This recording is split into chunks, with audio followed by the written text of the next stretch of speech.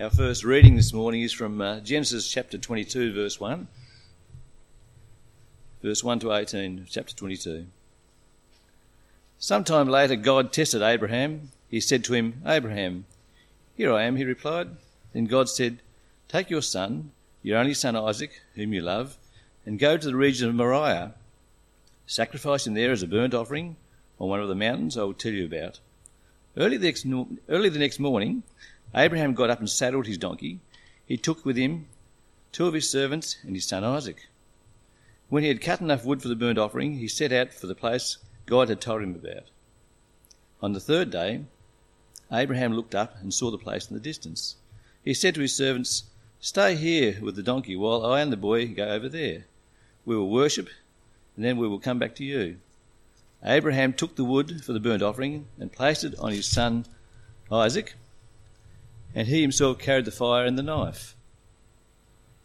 As the two of them went on together, Isaac spoke up and said to his father Abraham, "Father." "Yes, my son," Abraham replied. "The fire and wood are here," Isaac said, "but where is the lamb for the burnt offering?" Abraham answered, "God himself will provide the lamb for the burnt offering, my son." And the two of them went on together. When they reached the place God had told them about, Abraham built an altar there and arranged the wood on it. He bound his son Isaac and laid him on the altar on top of the wood. Then he reached out his hand and took the knife to slay his son. But the angel of the Lord called out to him from heaven, "Abraham, Abraham." "Here I am," he replied. "Do not lay a hand on the boy," he said. "Do not do anything to him. Now I know that you fear God, because you have not withheld from me your son, your only son." Abraham looked up, and there in the thicket he saw a ram. It was caught by its horns. He went over and took the ram and sacrificed it as a burnt offering instead of his son. So Abraham called that place, "The Lord will provide," and to this day it is said, "On the mountain of the Lord it will be provided." The angel of the Lord called to Abraham from heaven a second time and said, "I swear by myself, declares the Lord, that because you have done this and have not withheld your son, your only son, I will surely bless you and make your descendants as numerous as the stars in the sky, as the stars in the sky and the sand on the seashore. Your descendants will take possession of the cities of their enemies, and through your offspring all nations on earth will be blessed because you have obeyed me."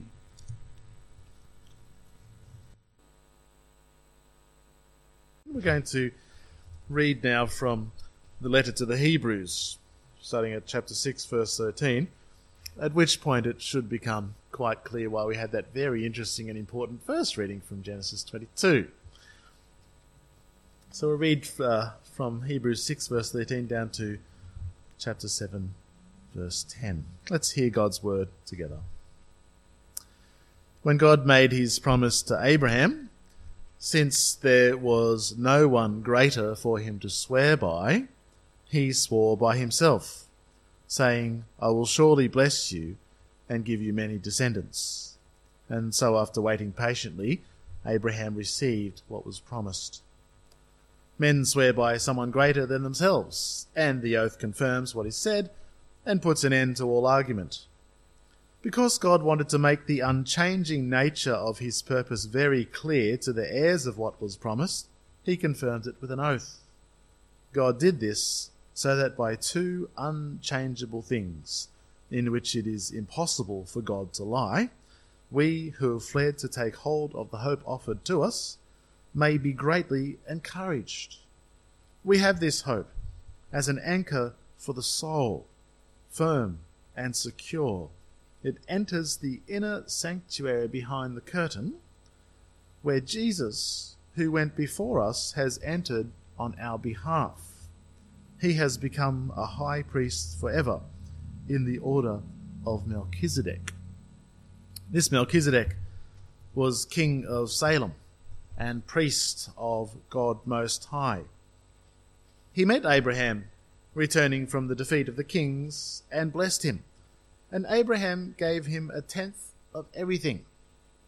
First, his name means King of Righteousness, and then also King of Salem means King of Peace. Without father or mother, without genealogy, without beginning of days or end of life. Like the Son of God, he remains a priest forever.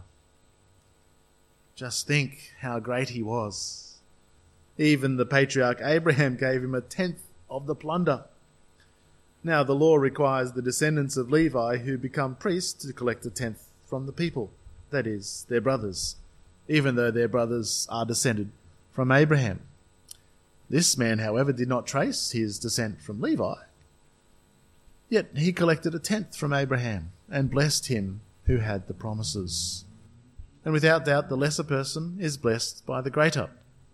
In the one case, the 1/10 is collected by men who die, but in the other case, by him who is declared to be living.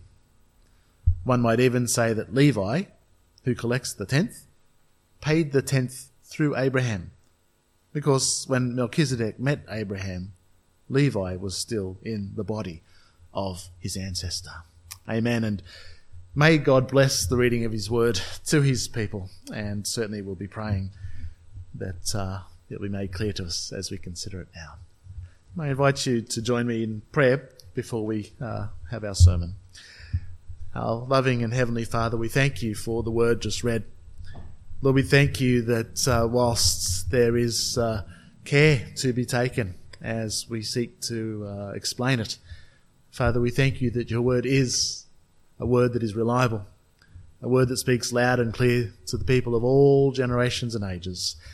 And we ask, Lord, that by your Holy Spirit, that word will now be laid open, that our hearts would be soft, that our minds would be open, and Lord, that you would impress upon us by your Spirit the truth of your word and what it reveals to us about our Lord and Saviour Jesus Christ. And it's in his name that we ask this. Amen.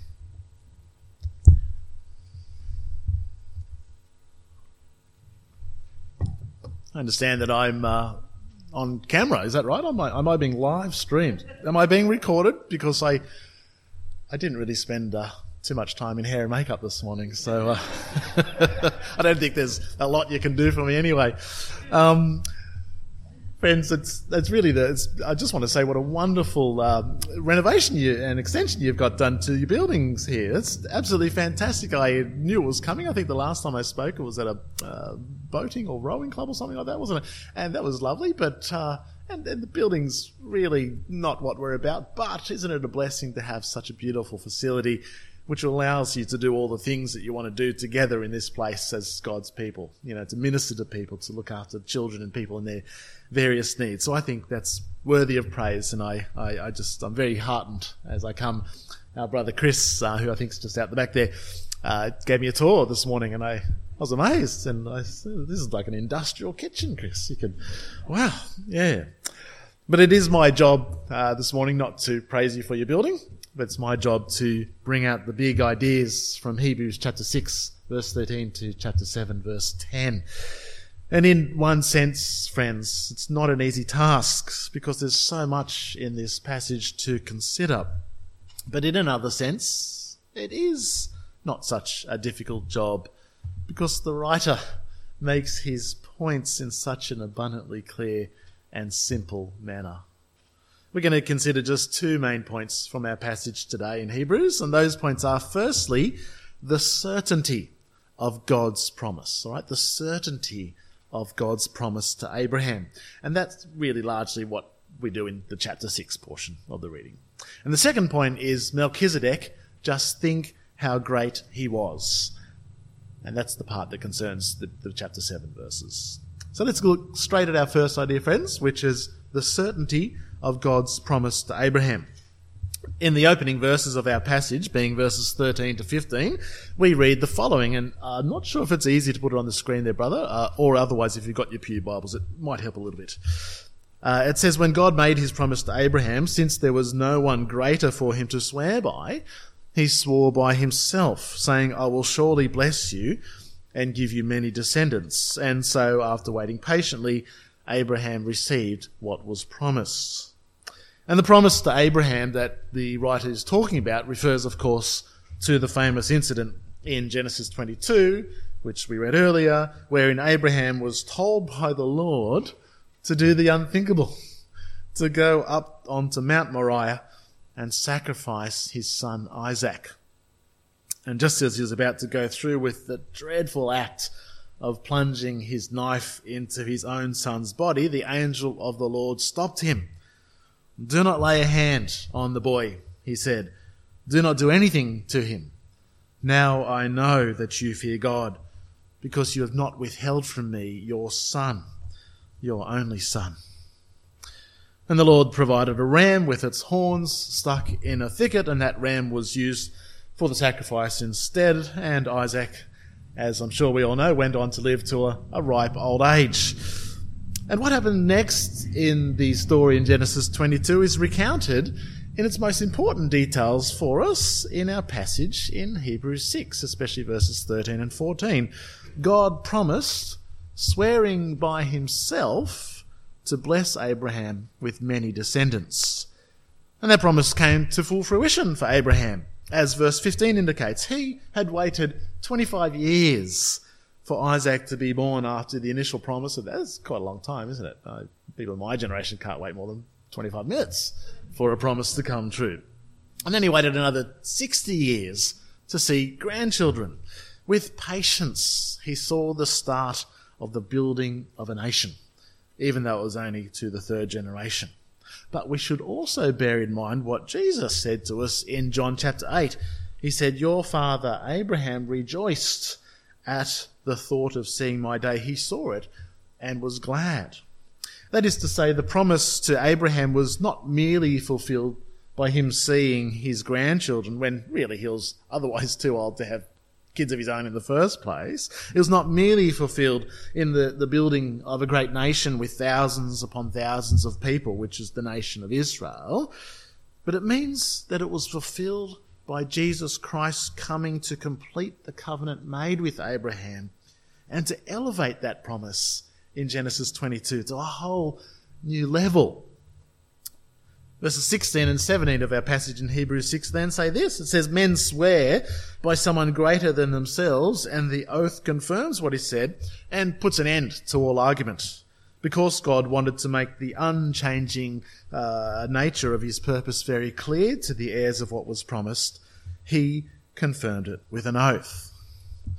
Have you noticed how people in regular society, you see this on TV, don't you?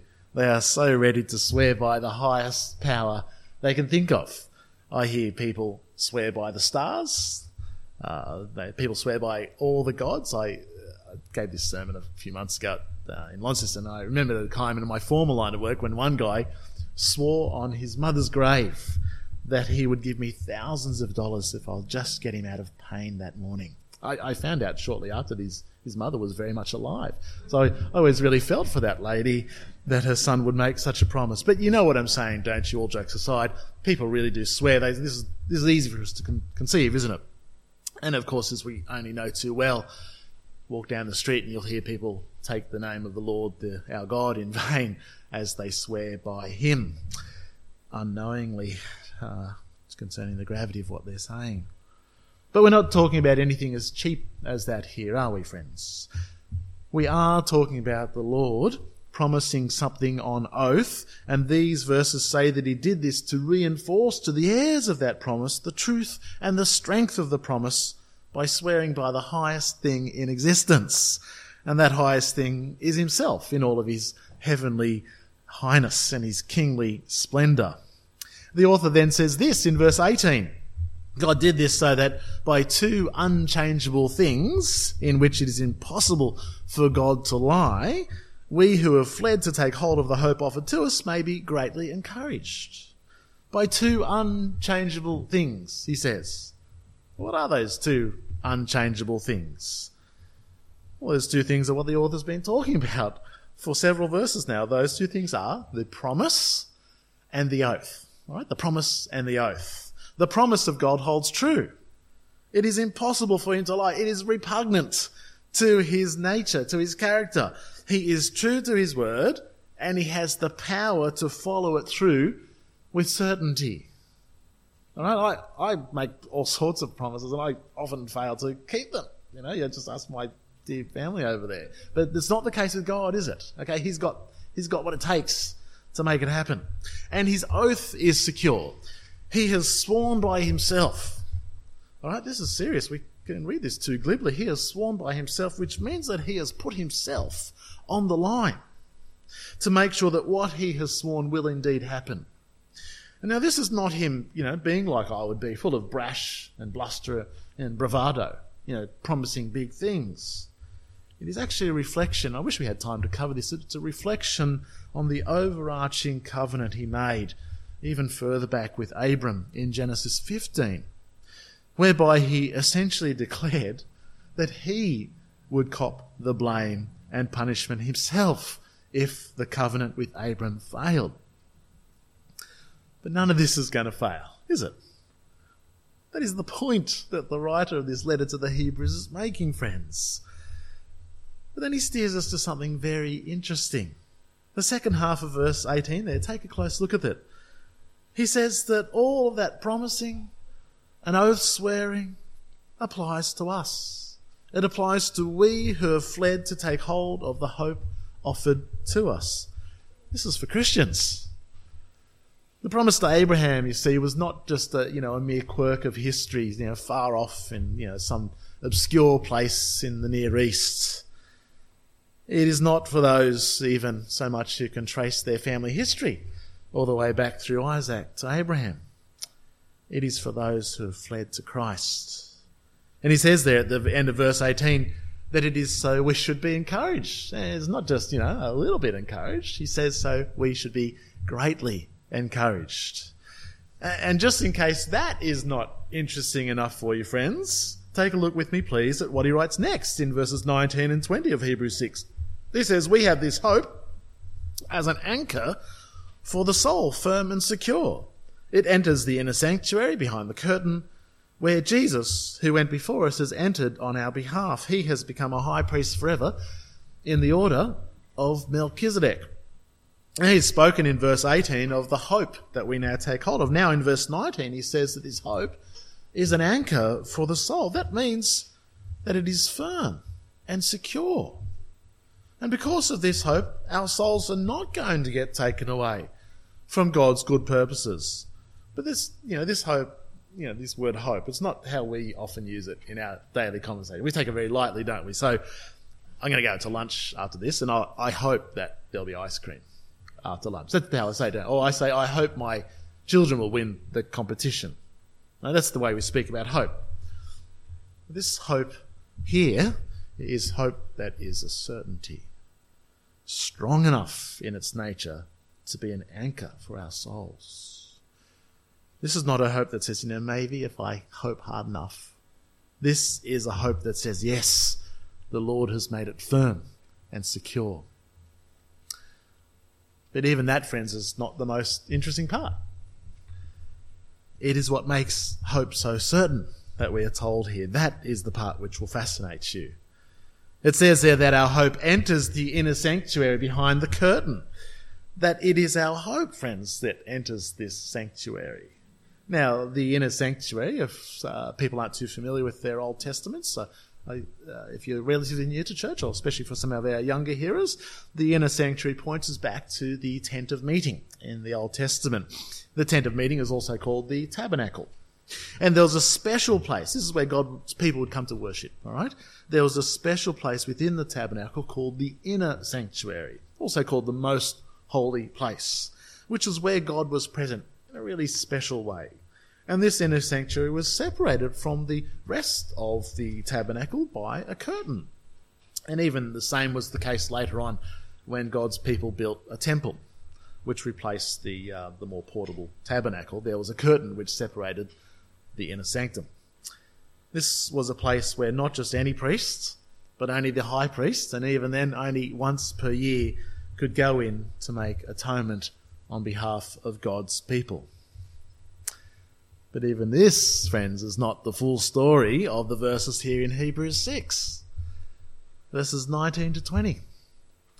You see, it is not the earthly tabernacle or temple or most holy place or inner sanctuary which our hope enters.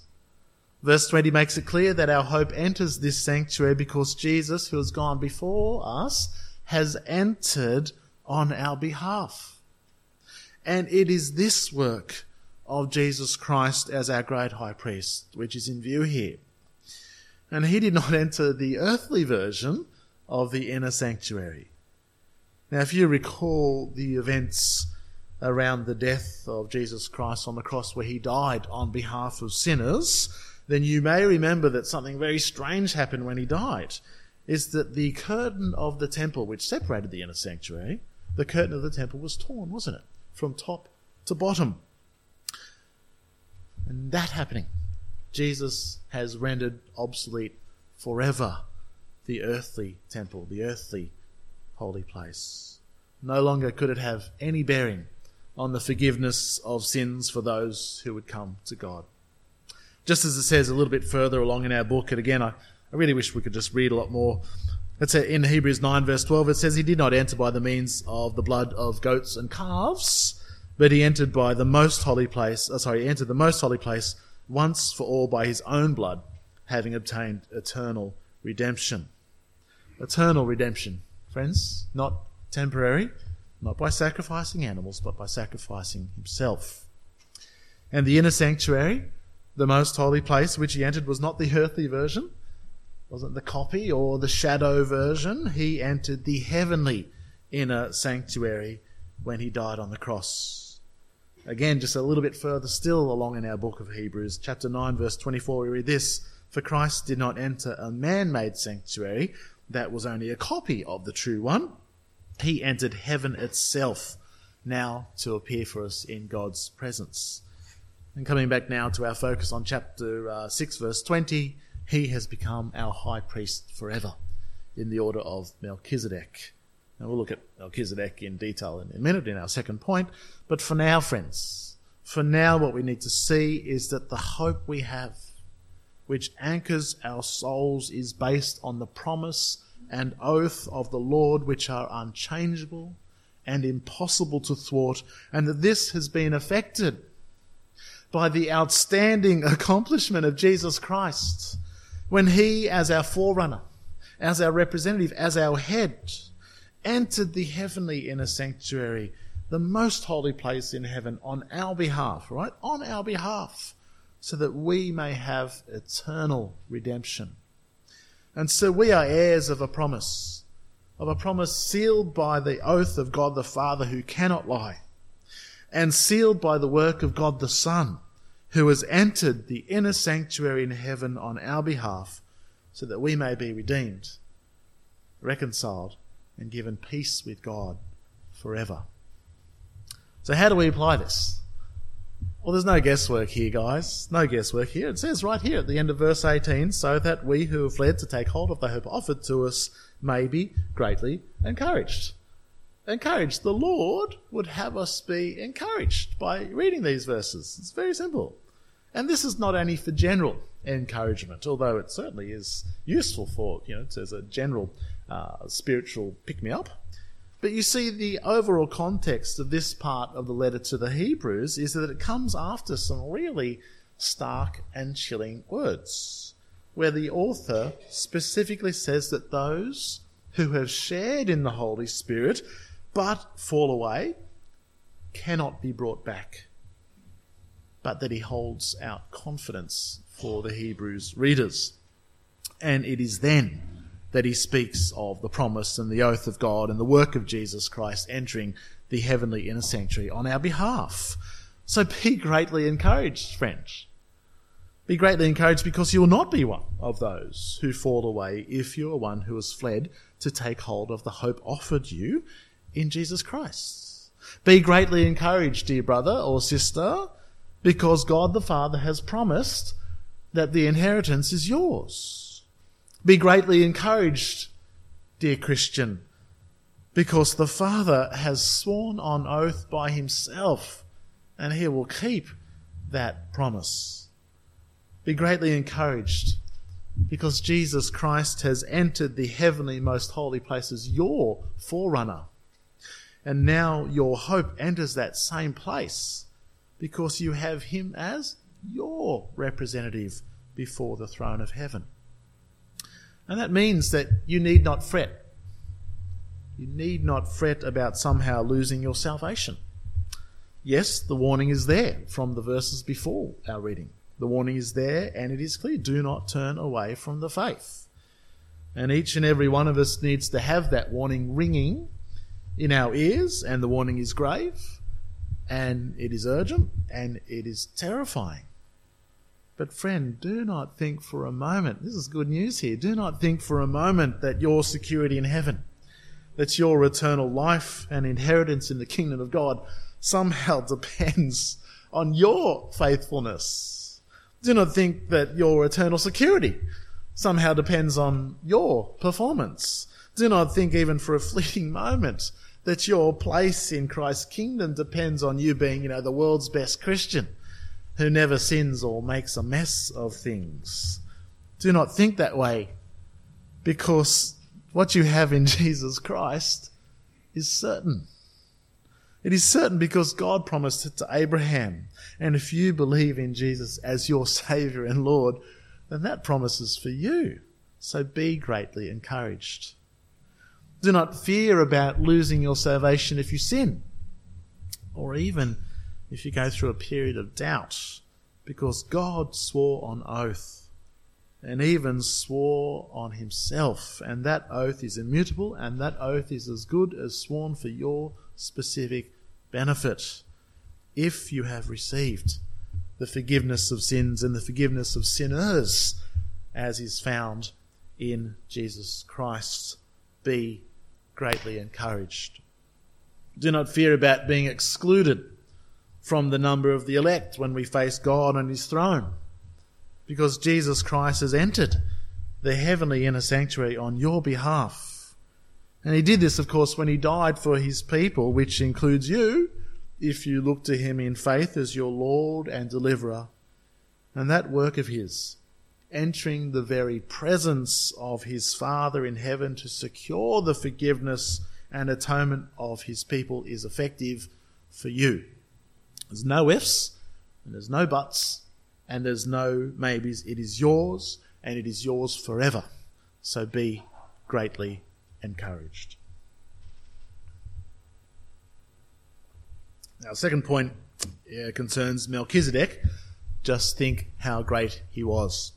And we move on now to consider, of course, the person who I think to be one of the most intriguing characters in all of the Holy Scriptures. We're introduced to him in the last words, of course, of chapter 6, where the writer tells us in verse 20 that Jesus has become a high priest forever in the order of Melchizedek. Melchizedek, that's not always the easiest name to say in the pulpit. It's a little bit easier than Mephibosheth and Onesiphorus, but not much. Melchizedek, so if I trip over my tongue, please excuse me. But the importance of Melchizedek as a figure in the Scriptures is immense. And the author of the letter to the Hebrews stresses that importance because he simply refers to Melchizedek so many times. And so he writes this in verses 1, 2 and 3 of chapter 7. This Melchizedek was king of Salem and priest of God Most High. He met Abraham returning from the defeat of the kings and blessed him. And Abraham gave him 1/10 of everything. First, his name means king of righteousness. Then also king of Salem means king of peace. Without father or mother, without genealogy, without beginning of days or end of life, like the Son of God, he remains a priest forever. I'm going to go over this fairly quickly. This man was a king, the king of righteousness and the king of peace. And in this way, the writer is already foreshadowing for us, isn't he? Jesus Christ, as Prince of Peace, as the Son of Righteousness, as the King of Kings. And what it says about Melchizedek there in verse 3, about having no father, mother, genealogy, beginning or end of days, it does not mean, friends, it does not mean that he was a divine being. There's nothing else in the text, nothing else in the rest of the book of Hebrews, nothing else in the Genesis account to suggest that Melchizedek was a divine being. And he's certainly not, and I say this with all due respect, as some people are all too ready to claim, Melchizedek was not a pre-incarnation appearance of Jesus. What the writer is doing by using these sorts of words is giving us a contrast between the priesthood of the Levites, where family lines mattered, where being the son of such and such a man mattered, and showing us that Melchizedek stands apart from that. That's what he's doing. And in verse 3, where it says in our translation, like the Son of God, it would perhaps be a little bit better rendered as made to resemble the Son of God. And that is significant because it confirms to us that Melchizedek was not divine, but was made to be something special by the Lord. The rest of the passage starts with those words, just think how great he was. And there's a reason why I chose that as the title for my sermon this morning. You see, when we look at the letter to the Hebrews as a whole, we get what the author is doing in these verses. Again, I wish I had time to go through this in detail.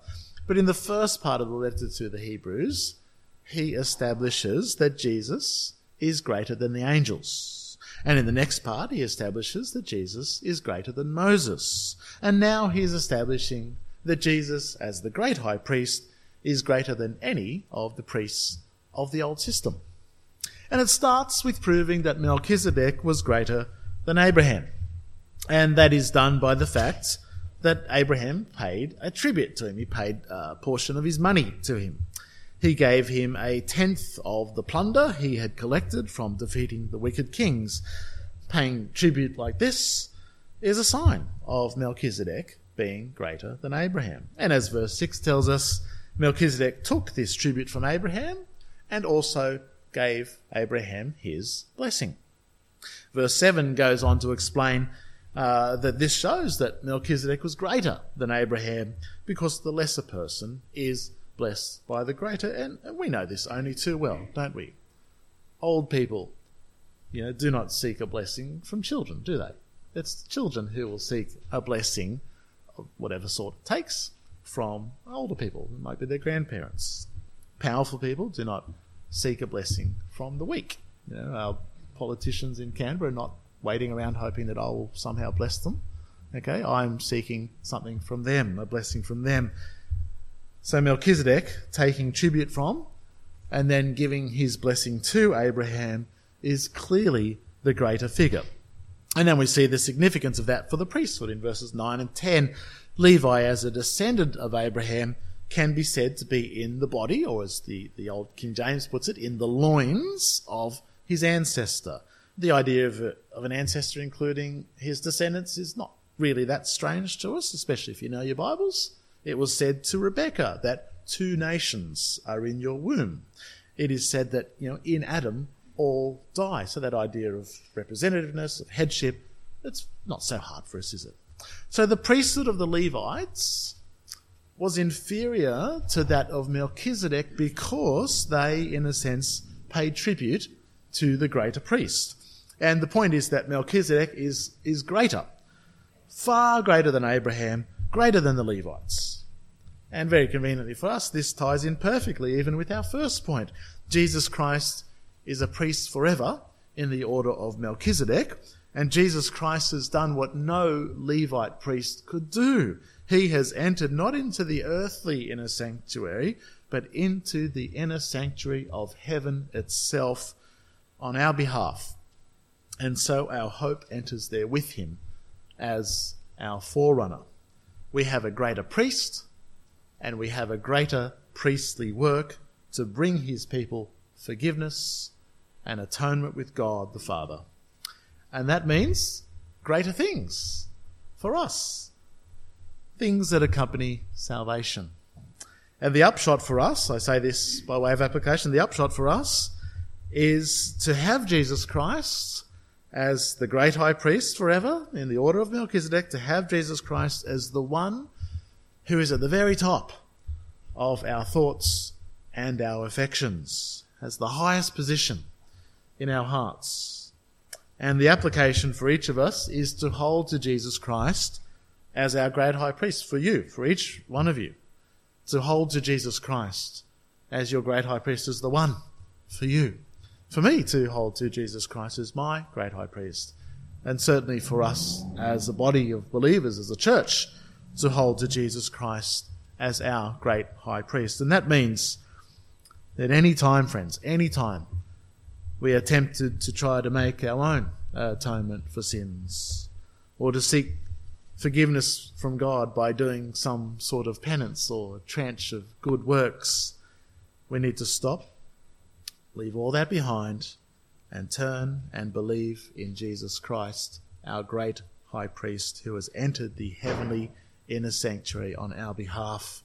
It is in him, friends, in him alone, that our hope is anchored. But we tend to go wrong here, don't we? We become aware of our sins in some form, and then what we do, we make the big error, don't we? We bargain with God, that we'll reform our ways so long as he stops our sins having unpleasant consequences for us. If Jesus Christ is our great high priest forever, then we must leave all of our bargaining behind and have our hope in him. And finally, I just want to say that we sometimes address or try to address our sinful tendencies by some sort of a Protestant version of a Roman Catholic confessional. So we declare that we'll make amends, don't we, by trying harder or giving to charity or serving in the church. That's laughable, isn't it? Even compared to the God-ordained sacrifices that the Levites administered on behalf of the children of Israel. And friends, it is all to be left behind. If Jesus Christ, great high priest forever, in a greater priesthood than the Levites, certainly greater than the Pope, and certainly greater than our efforts to do penance, has entered into the heavenly inner sanctuary to secure our salvation. Let's pray. Our loving Father, we thank you for the amazing things that Christ has achieved for us. Lord, that he went where no earthly priest could go, that he did so entering the heavenly inner sanctum for our sake, Lord. And so we pray, Lord, that each and every one of us, man and woman, boy and girl, regardless of who we are, what our background, would know what it is to have our hope enter that same place with him as our forerunner, and know the eternal security of having him as our head, as our great high priest forever. And we ask this in his name. Amen.